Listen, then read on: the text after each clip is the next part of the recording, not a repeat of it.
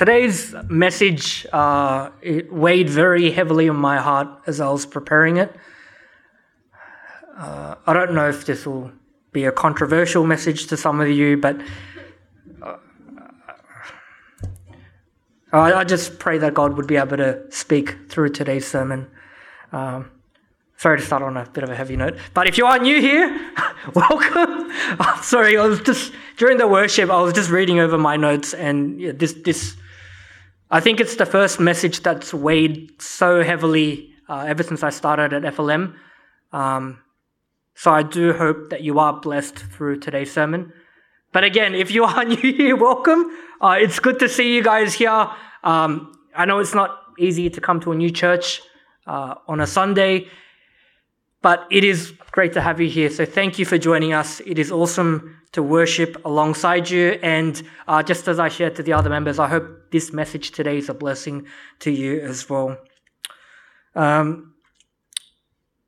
think the other thing that's weighed heavily on my heart as well is the news that broke out about what's happening in Israel and Palestine yesterday. I saw horrific footage of the war that's broken out. Please pray. Doesn't matter where your political allegiances lie. We have a duty to pray for those that are suffering, for families that have been impacted. We should be praying that this situation, that God would resolve it speedily. On that note, we are going to jump into today's word. We're looking at Mark chapter 10, verses 13 to 22. Mark chapter 10, verses 13 to 22.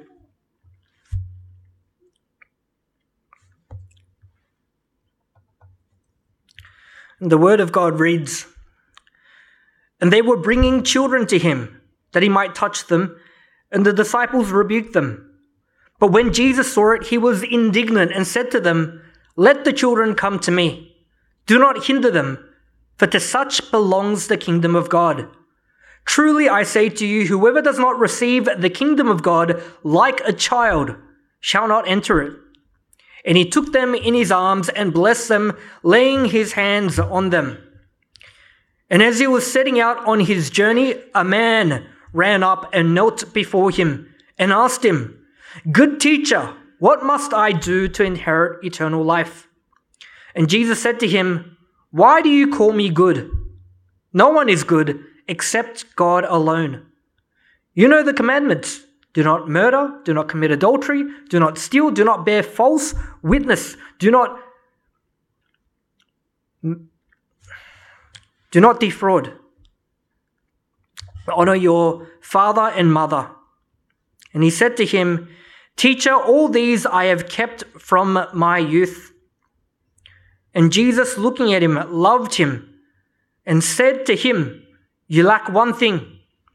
Sell all that you have and give to the poor, and you will have treasure in heaven. And come follow me.' Disheartened by the saying, he went away sorrowful, for he had great possessions." Let's go to the Lord in prayer.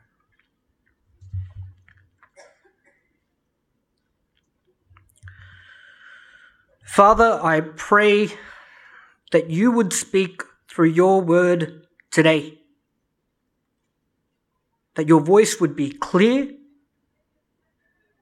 that our hearts would be humble, and that through the lenses of Scripture, we would be careful to examine our hearts, our walk, our journey with the Lord Jesus Christ. Paul tells the Corinthian church to examine yourselves and test yourselves to see if you are in the faith. And so, Lord, I pray that today's word wouldn't be a pure word of condemnation, but a word of restoration to those that need it. A word of careful examination. So, Lord, I know I ask this each week, but especially today, may you watch over the words of my mouth and the meditations of all of our hearts. And we ask this in Jesus' name. Amen.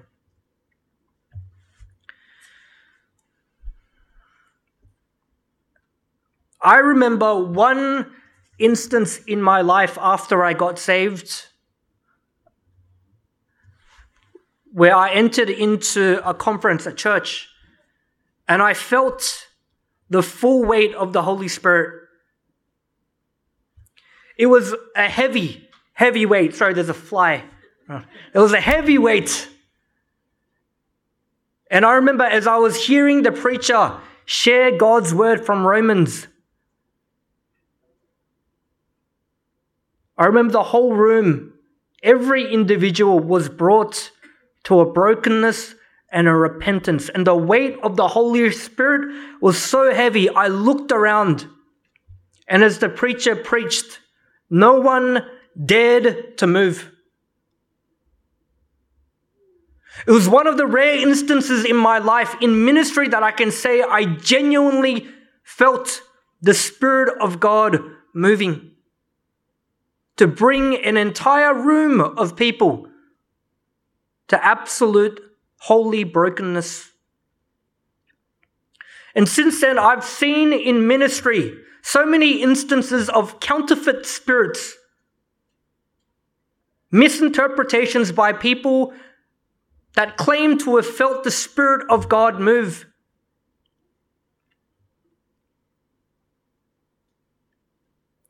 And I don't say this with any arrogant intent,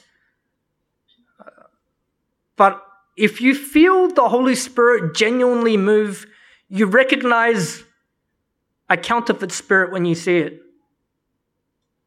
And we're going to look at what it means for the Holy Spirit to move in today's passage. Because I think it's very important for us to have an understanding of what the primary ministry of the Holy Spirit actually is.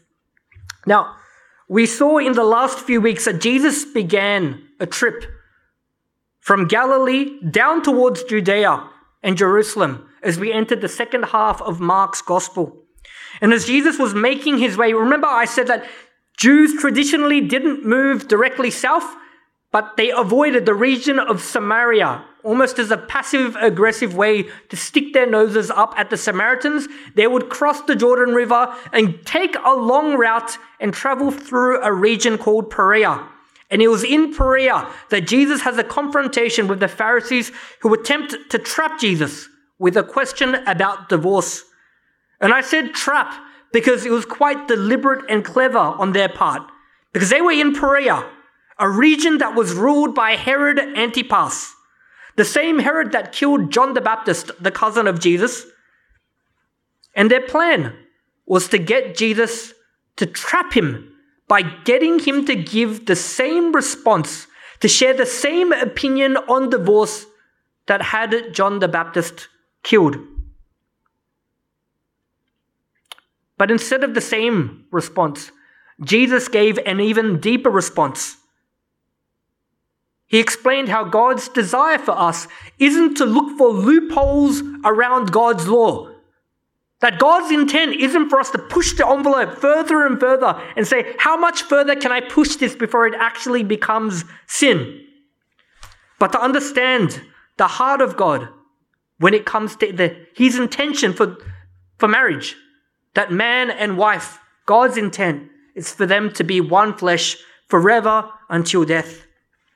And then we come to today's passage, which is probably one of my most favorite passages in Mark's gospel. I always wanted to be an evangelist or a revivalist when I first entered into ministry, and this is one of my favorite passages to preach from. It's a passage that contains two movements, and the first movement begins in verses 13 to 16, with a reference once again to children in the context of God's kingdom. And then the second movement, the second part, begins in 17 to 22, and it focuses on an encounter that Jesus has with a rich young man, or the rich young ruler, if you're more familiar with other accounts in other gospels. And the reason I love this passage so much is because it strikes at the heart of the gospel, and it strikes at the heart of what the role of the Holy Spirit actually is meant to be in the life of a believer.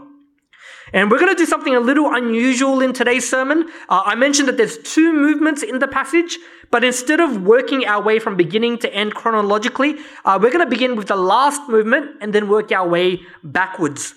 And so from verse 17, we see that Jesus, following his encounter with the Pharisees, he has an encounter with a rich young man, probably good looking, has everything going on in life for him. And this young man, verse 17, it says, as he was setting out on his journey, Jesus, a man ran up and knelt before him and said, "Good teacher, what must I do to inherit eternal life?" Now, unlike the Pharisees from last week's passage, who wanted to trap Jesus with a question about the law, the body language of this young man in today's passage shows that he was actually sincere. He was genuine in asking this question, and he was desperate. And we know he was desperate because he didn't just walk up to Jesus, he ran up to Jesus and didn't just run up to him, but he threw himself down on his knees physically before Jesus as a sign of respect and desperation. And he asks him, "Good teacher, what must I do to inherit eternal life?" Now, whilst the Pharisees asked a question about divorce to find a loophole about God's law, this man asks a question about salvation, about eternal life. And it was interesting that this man, of all people within Jewish society, came out of desperation to ask Jesus this, and I'll explain why it's interesting in a minute. But Jesus, instead of immediately responding to this man's question, he asks him a question in verse 18. He says, "Why do you call me good? No one is good except God alone." And all my Muslim friends love this verse because they come up to me and they say, "Jay, look, he says he's not God." They take this as a proof text from Jesus to say that, make it clear. Why do you call me good? Only God's good. I'm not God. Or only God is good. I'm not God. And they love to point this out to me. Like every Muslim friend I have loves this verse. However, if you look at the context of this verse in the rest of Scripture, you find that Jesus isn't saying that he's not God. But if you look at the rest of Scripture, you'll find Jesus unequivocally and undisputably does declare that he is God. John 8:58-59 says, "Truly I say to you, before Abraham was, I am," which is the covenant name Yahweh that God gives Moses in the Exodus. And after Jesus says, "I am," the Jews pick up stones to kill him. Why? Because he's claiming to be God. John chapter 1 verses 1 and 2. "In the beginning was the Word, and the Word was with God, and the Word was God." And if you're wondering, well, how do we know that the Word was God? Later on in that chapter, it says the Word became flesh and dwelt among us. The only individual in Scripture that you can attribute this to is Jesus. Hebrews 1:8, the Father, God the Father, prays to God the Son and says, but of the Son, he says, "Your throne, O God, is forever and ever." The Father says to the Son, "Your throne, O God," refers to the Son as God. And so if we have an understanding of the Scriptures in its entirety, that it points to Jesus being divine, that we understand the context of today's verse when Jesus says, "Why do you call me good? No one is good except God." Because Jesus isn't saying, whoa, I'm not God. Don't call me good because only God's good. That's not what he's saying. Because if you read through Mark's gospel, up until now, he's been performing signs and wonders to prove his godship. And so this verse, it's almost like he's telling the man, have a very careful think about who you're talking to right now. The identity of who it is that's standing before you now. And after he says this, Jesus says to the man in verse 19, "You know the commandments," in response to his question about salvation. "You know the commandments. Do not murder, do not commit adultery, do not steal, do not bear false witness, do not defraud, honor your father and mother." Do these commandments sound familiar? If you grew up in the church, it should. These are part of the 10 Commandments. But interestingly, it's 6 of them. It's not all of them. Jesus cites off commandments from the Decalogue, the 10 Commandments, but he doesn't begin from a commandment 1. He begins from commandment 5. 5, 6, 7, 8, 9, 10. He quotes the last 6 commandments. And he says to the man, have you done these commandments? And this man, almost with a sense of pride, says, Teacher, I have kept all of these from my youth. From the moment I was born, no problems. All these commandments that you've just mentioned, never killed anyone, never committed adultery, never lied, I honored my mother and my father, never coveted, never did any of these things. Done. No problems. And then verses 21 and 22 then read, Jesus, looking at him, loved him, and said to him, you lack one thing. Go, sell all that you have and give to the poor, and you will have treasure in heaven, and come follow me. Disheartened by the saying, he went away sorrowful, for he had great possessions. What happened? What did Jesus mean by this? To sell everything. Is Jesus saying that you have to take a vow of poverty if you want to make it into heaven? That you can't, if you want to get into heaven, you can't have any property or assets to your name? Is that what he's saying? Thankfully not. To understand what he means by this, you have to look back at the commandments that he cited earlier to the young man. Because remember, he didn't cite all of them. He cited the last 6 of the 10 commandments. He deliberately listed the last 6 because if you look at the 10 commandments as a whole, they're divided into 2 sections. The first 4 and the last 6. The first 4 have everything to do with God, your relationship with God. The first 4, you shall have no other gods before me. You shall not make for yourself an idol. You shall not misuse or use the Lord's name in vain. And number 4, you shall remember the Sabbath and keep it holy. The first 4 have everything to do with your relationship and your worship of God, but the last 6 are the ones that Jesus cites to this man. Do not murder, do not commit adultery, do not steal, do not lie, do not defraud, honor your mother and father. These last 6 have everything to do with your relationship with people, your neighbor. This is why Jesus later on in Mark's gospel, and I think in Matthew's gospel, he says the greatest 2 commandments are to do what?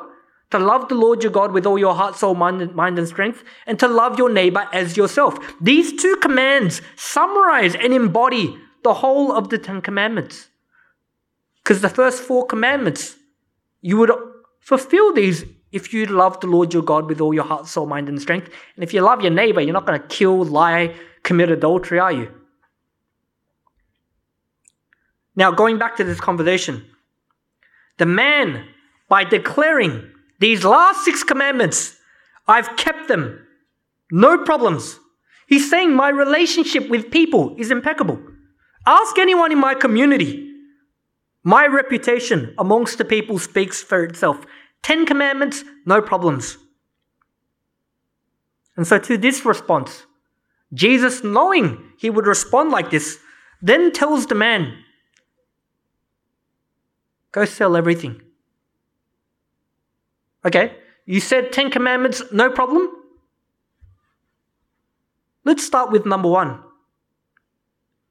You shall have no other gods. And this command to sell everything is Jesus' slap in the face to this guy saying, money, wealth has become your God. Let's see, sell everything. Let's see if you can find your satisfaction in having treasures in heaven. Sell everything. And the man immediately was cut to the heart. He doesn't try to debate Jesus. He doesn't try to say, no, I love God. Like, yeah, I've got money, but you can't say that I don't worship, that I value money over God. He doesn't argue. But he realizes in that instant that despite how hard he's tried to live up until this point, to live a life of good repute. He might have obeyed all the commandments about neighbors, relationships with neighbors. But when it comes to relationship with God, he fails at step one. The very first commandment. Money, he realizes, is his God. And do you know what I love about this passage? Is that Mark records specific details. And one of the things I love that he records is that he's intentional to note that Jesus loved this man. Verse 21, Jesus, looking at him, loved him. Why? Well, other than the fact that God so loves the world, I think part of the reason why Mark recorded this was because this man was genuine. He was sincere in his desire to receive eternal life. Like, this guy had everything going for him. He had a good reputation in society, had all the money, had all the respect. This guy didn't really need anything else from a secular perspective, and yet he comes to Jesus in desperation.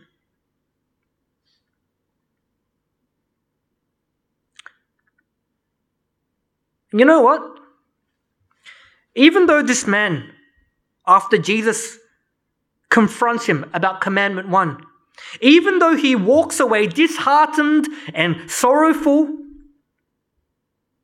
I genuinely believe that this sorrow was a godly sorrow. Because up until now, this man thought he was a shoo-in for heaven. He thought, I've done everything. Everything within my power to earn my place in heaven. He probably came thinking, of all the people. I'm rich, I'm young, I'm good looking, I love God's word, I obey it the best I can. I go to synagogue and worship, I do everything. I give to the poor, I'm just, like you go to church, I'm the it guy. The guy that all the girls want to marry. Like, I'm that guy. And yet, the moment Jesus confronts him on commandment 1, he shows no resistance. Because he understands, what's the point of working so hard if you're going to fail at the starting gate? And I say that I genuinely believe this was a godly sorrow.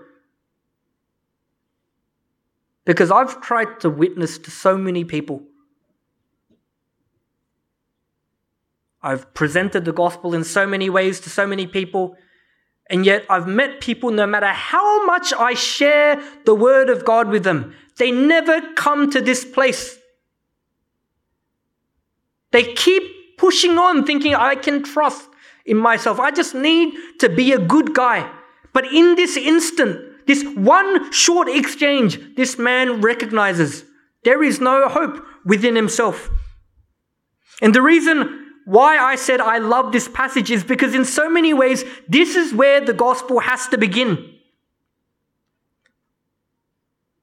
And I want everyone at Full Life, everyone that sits here today and is listening online, to be clear on this. This is where I said this message is weighed very, very heavily on my heart. Because many Christians use language and terminology about the Holy Spirit and revival and being born again, and it's great. I love it.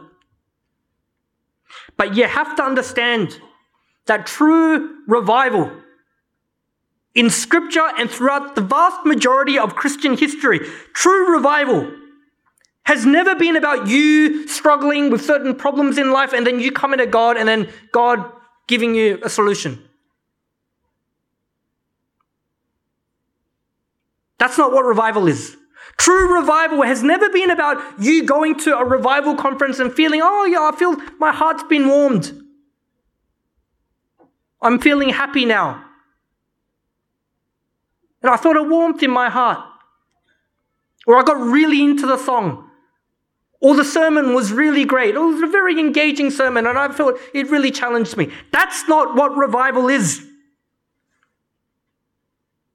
And I would argue that's primarily not even the ministry of the Holy Spirit.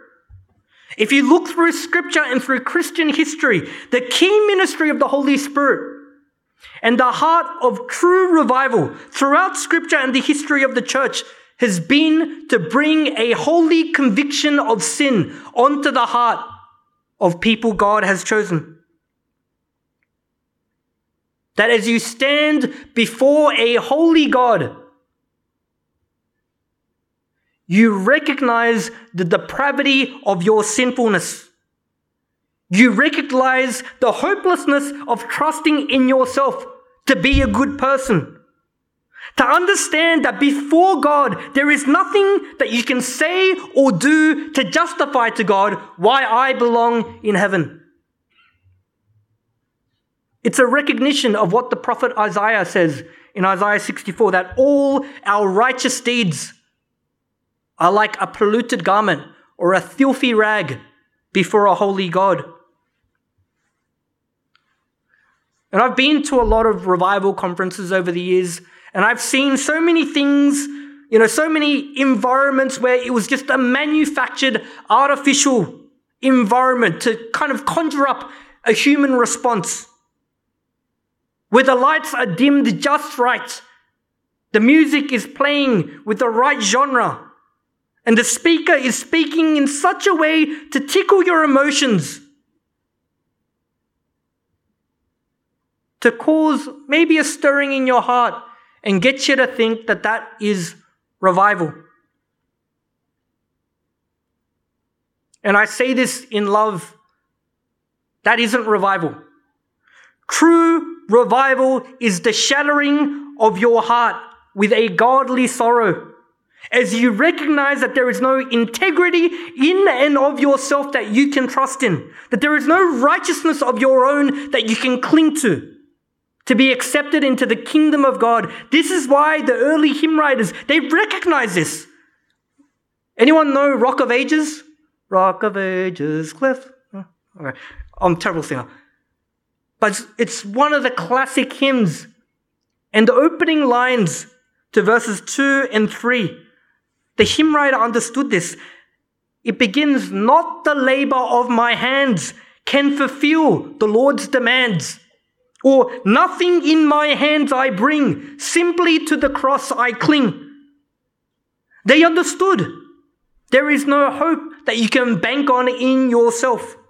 And I know this might sound controversial, and again, I genuinely say this in love, because I genuinely believe this is what Scripture preaches and teaches.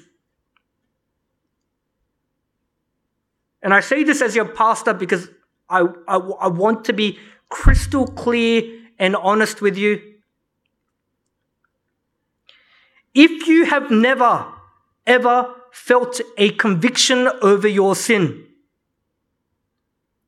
if you've never felt a brokenness over your sin where the Holy Spirit points your sin out to you,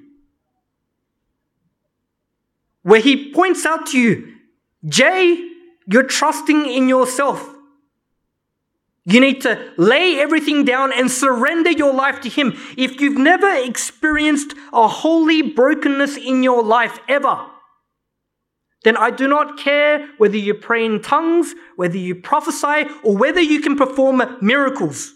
I don't care if you're an eloquent preacher. I don't care what Bible college you've come from. I don't care how much theology you have.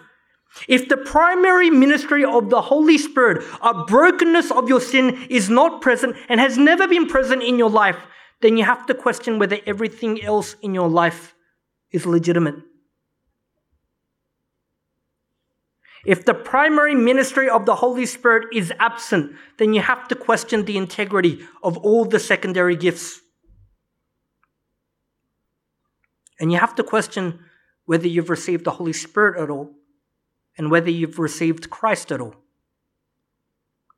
Because it's not until you reach that holy conviction over your sin, a true God-given recognition of your hopeless state, that until you get to this place, you'll never really understand your desperate need of Christ. Because until you recognize you desperately need Christ, what are you actually placing your faith in? I've been in youth ministry for ages, and I used to ask so many youth kids that went through the church system, and I asked them, what does it mean to believe in Jesus? What does it mean to trust in Jesus? And they'll give me very generic answers. Oh, I believe he's God. I believe he's the second person of the Trinity. It means to believe that he existed. And Scripture tells us even the devil believes that exists. But for the true born-again believer, what sets them apart is that God has revealed to them into the very depths of their heart that you are depraved, you are born God-hating, you are rebellious. There is nothing good in and of yourself. There is no integrity within yourself that can earn your place in heaven. And only God can reveal that to the sinner, where he recognizes, I need Christ. My only hope is Christ. The only thing I can bank on to even have a shred of hope of entering into eternity is Christ. And then your faith really starts to be banked into Christ. And you recognize the worth of Christ and the value of Christ. And I think that's why this man ran to Christ in today's passage in desperation and knelt before him, because he must have realized, I've done everything. I'm rich, I'm successful, I'm good looking, I know God's word, I've obeyed God's word to the best of my ability, but he must have come to a point that I've done better than anyone I know, and yet there is something still lacking in my heart. There is an emptiness in my heart that is gnawing away at me, telling me that somehow this doesn't seem like it's enough. Something still feels lacking. And you know what? He was right. Because what the gospel reveals is that no matter how hard we try by our own strength to be a good person and earn our way into heaven, that endeavor will always, always, always lead to failure. And the world knows this. Even the non-religious world, secular world knows this, hence why they coined that saying, nobody is perfect.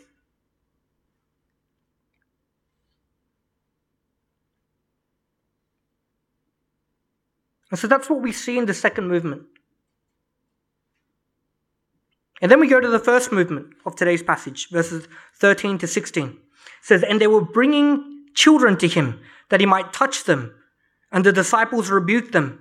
But when Jesus saw it, he was indignant and said to them, let the children come to me. Do not hinder them, for to such belongs the kingdom of God. Truly I say to you, whoever does not receive the kingdom of God like a child shall not enter it. And he took them in his arms and blessed them, laying his hands on them. Now, a lot of people misinterpret this first movement, and they think it means that we need to be pure like children, innocent like children, to be able to receive the kingdom of God. But we've established in the second movement that no one is pure. You can do your best and never even come close to being pure. And we saw in the previous few weeks that that's not how the people in the New Testament viewed children. They saw children as like a burden. Like, this is a generation of kids that are unable to help themselves. They're like leeches. They suck up the resources. They might not even live that long. But this is a generation that is dependent on everyone else for their resources and their survival.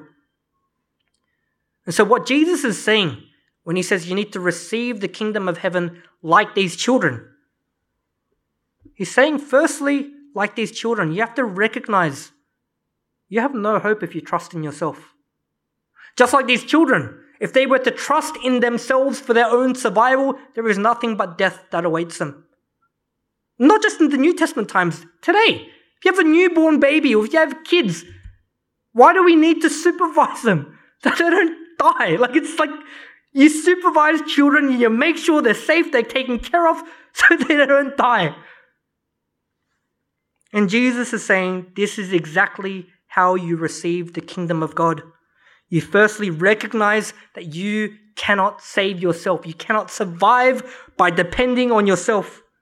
You can't survive spiritually and receive eternal life by trying to conjure up spiritual food and eternal life for yourself. No righteousness that you can create that will earn your place in heaven. Just like the rich young man, recognizing there is nothing that he can trust in and of himself. The second thing that Jesus is revealing is that you have to depend and cling onto something else to survive. And the gospel reveals that that something or someone else is Him, Christ. Not because you clung to yourself, but by clinging to Him. This is the only hope. And so, if you were to stand before the judgment seat of God one day,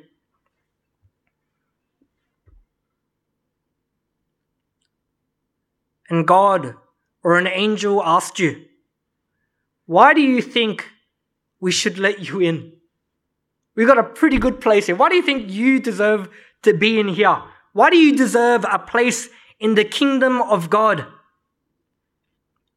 Your response cannot be, because I'm a good person. I think, I'm a good guy. I'm rich. Gave money to the poor. Your only right response according to Scripture and the gospel is, I don't. I don't deserve a place in heaven. There is nothing I can do or say to earn my place in this kingdom. However, I have banked everything in one person. All my hope, I've put all my eggs in one basket. The hope that God has ensured that Christ is enough. This promise of the gospel that Jesus is enough, this is the one thing I am clinging to for my only hope. That Jesus Christ is my Lord and my Savior, and this is the only hope I have to stand upon to be allowed in.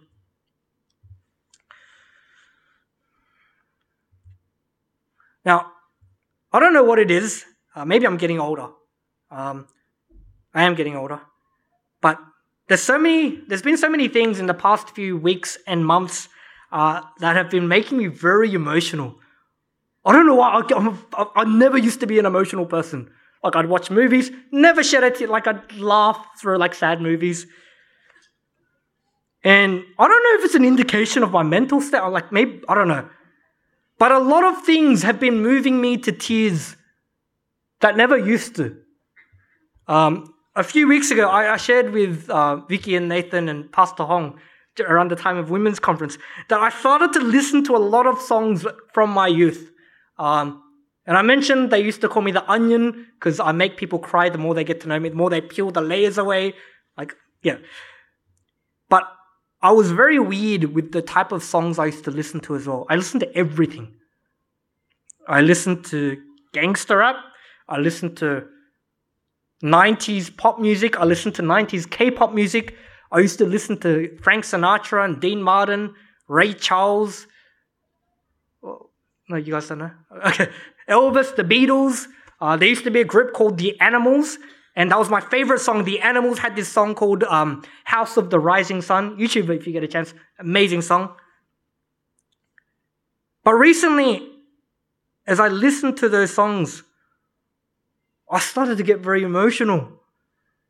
Because as I listened to some of these songs, I could remember where I was and what was going on in my life when I first listened to those songs. House of the Rising Sun is a very precious song to me because it was a song I listened to when my parents split up and my dad left. And as I listened to House of the, every time I listen to it now, my lip starts to quiver. Like I'm with my wife when I'm driving and my lips just starts to quiver. And my wife's like, what's wrong with, what's the matter with you? There's other things that make me emotional now as well. I was driving through West Ryde the other day to go to Coorong to look at some books. And on Victoria Road, there was a medical centre called West Ryde Medical Centre. And as I drove past it the other day, I saw that West Ryde Medical Centre had closed down. This was the medical centre I went to all the time growing up as a kid. I was sick a lot when I was younger, and my mum would always take me there.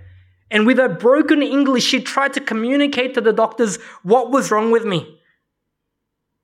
I remember my mum would always get angry when I got sick, because usually it's because I didn't wear my jacket when it was cold, and then if I'd start coughing, my mum would be like, "Shut up! Don't cough in front of me."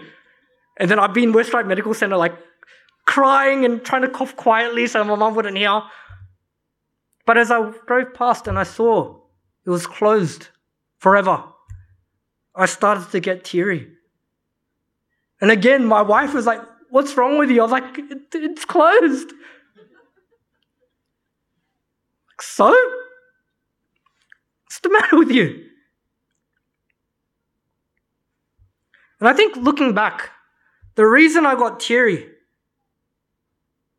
was because all the memories I had of these places and these situations, they're gone forever. I'm never going to be able to relive those moments. And as I look back at those moments, I remember all the people that I encountered in my life that I thought would be around forever. And so many of them are gone. Some of them dead. Some of them I've just lost contact with. And then I look at those same group of people and I see how many of them disappointed me. Not that I was judging them, but it's even my dad. I was like, this is the one guy I thought was Superman, would be in my life forever. And he left us. And I realize as I get older and older, and as everything passes away, everything that I thought growing up that I could bank my hope in for stability and security, it's temporal. And I realize how foolish it is to bank my hope on things that are temporal and are going to pass away. And as time goes on, I'm still 30-something. I keep saying I'm older. I'm still in the prime of my life. I'm 37. But even now I realize how futile it is to place my hope and my stability in things that are going to be gone. People that are going to be gone. There is only one thing in my life that's been consistent from day one up until now, and that's been Christ. One day, everything I have will be stripped away, and as I stand before the judgment seat of God and give an account of my life, the only thing of eternal value I am going to have in my hand is Christ. And so, as your pastor, my hope and prayer is that you come to this realization as well. That your need of Christ isn't supplemental. It's not like the rich young man ruler that you've got everything going on in life and you just need a little bit of Jesus to make it that much more complete. But just like what the rich young man realized today, if you don't have Christ, you could do your utmost from now until the day you die. If you don't have Christ, you're left with nothing. We have a lot of leaders meetings, and a common agenda item is how do we get people to come to church on time at 1:30? And I remember there was a period where I was I lose sleep about a lot of things. How do we get people to just come on time? Why is that a mission? I don't know why, but maybe it's a generational thing. Why is that so hard? And I remember there was a period, it was what can I do to get people to come by 1:30? And it's not just FLM, but it's previous churches. It's maybe it's a generational problem. But that's not my concern anymore. My concern, my deepest concern, is for every single one of you in this room to know Christ truly. To know Him. And the scriptures teach us that knowing Him begins nowhere else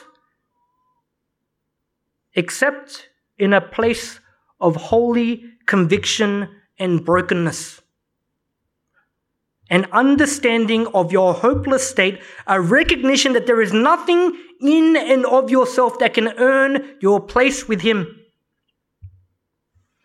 And the reason that is important, like I mentioned earlier, is that when you recognize, when the Holy Spirit reveals to you your broken state, when you receive from the Holy Spirit His primary purpose, a revelation of your brokenness and your depravity, it's only when you get to that place that you recognize your desperate need of a Savior. And when you recognize your desperate need of a Savior, that's when you run to Christ and fall on your knees before Him, just like the rich young ruler, and say to Christ, "What must I do to be saved?" That's where it begins. And it's when you come to this place of Holy Spirit revealed brokenness, that's when you recognize how beautiful Christ really is. When you recognize He's your only hope, and He's the one that God's given to you to be enough. You understand how beautiful He is, you understand how valuable He is, and you understand how precious He is. And when you get to this place, you realize He's worthy of all worship. 1:30? No problem. I'll be here at 1 o'clock to start praying so that my heart is ready to worship this precious Messiah. Do you recognize your need of Christ? Let's pray.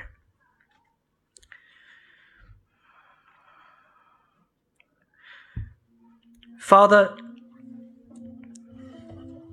I think modern day Christianity and the church has made Christianity and the gospel about so many different things.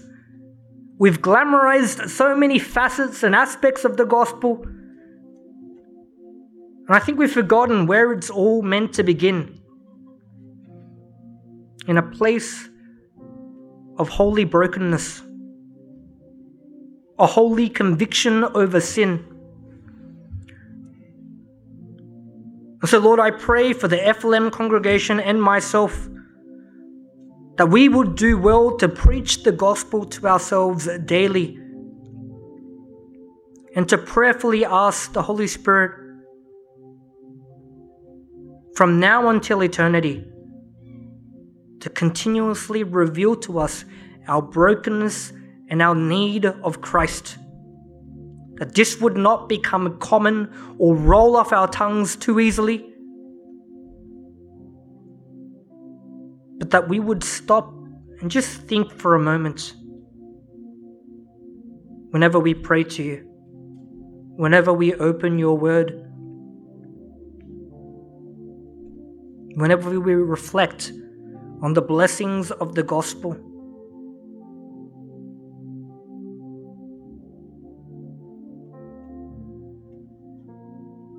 And Lord, we ask this because holy brokenness is something that only you can bring. And so, Lord, we want to do away with counterfeit spirits, manufactured emotions, and we want to feel the full weight and heaviness of the presence of the Spirit of God in our lives, whether we come to church or worship you at home or in the workplace or at school.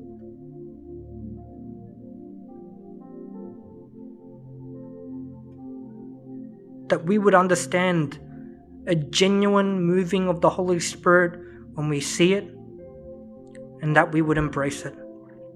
And it's in Jesus' name we pray. Amen.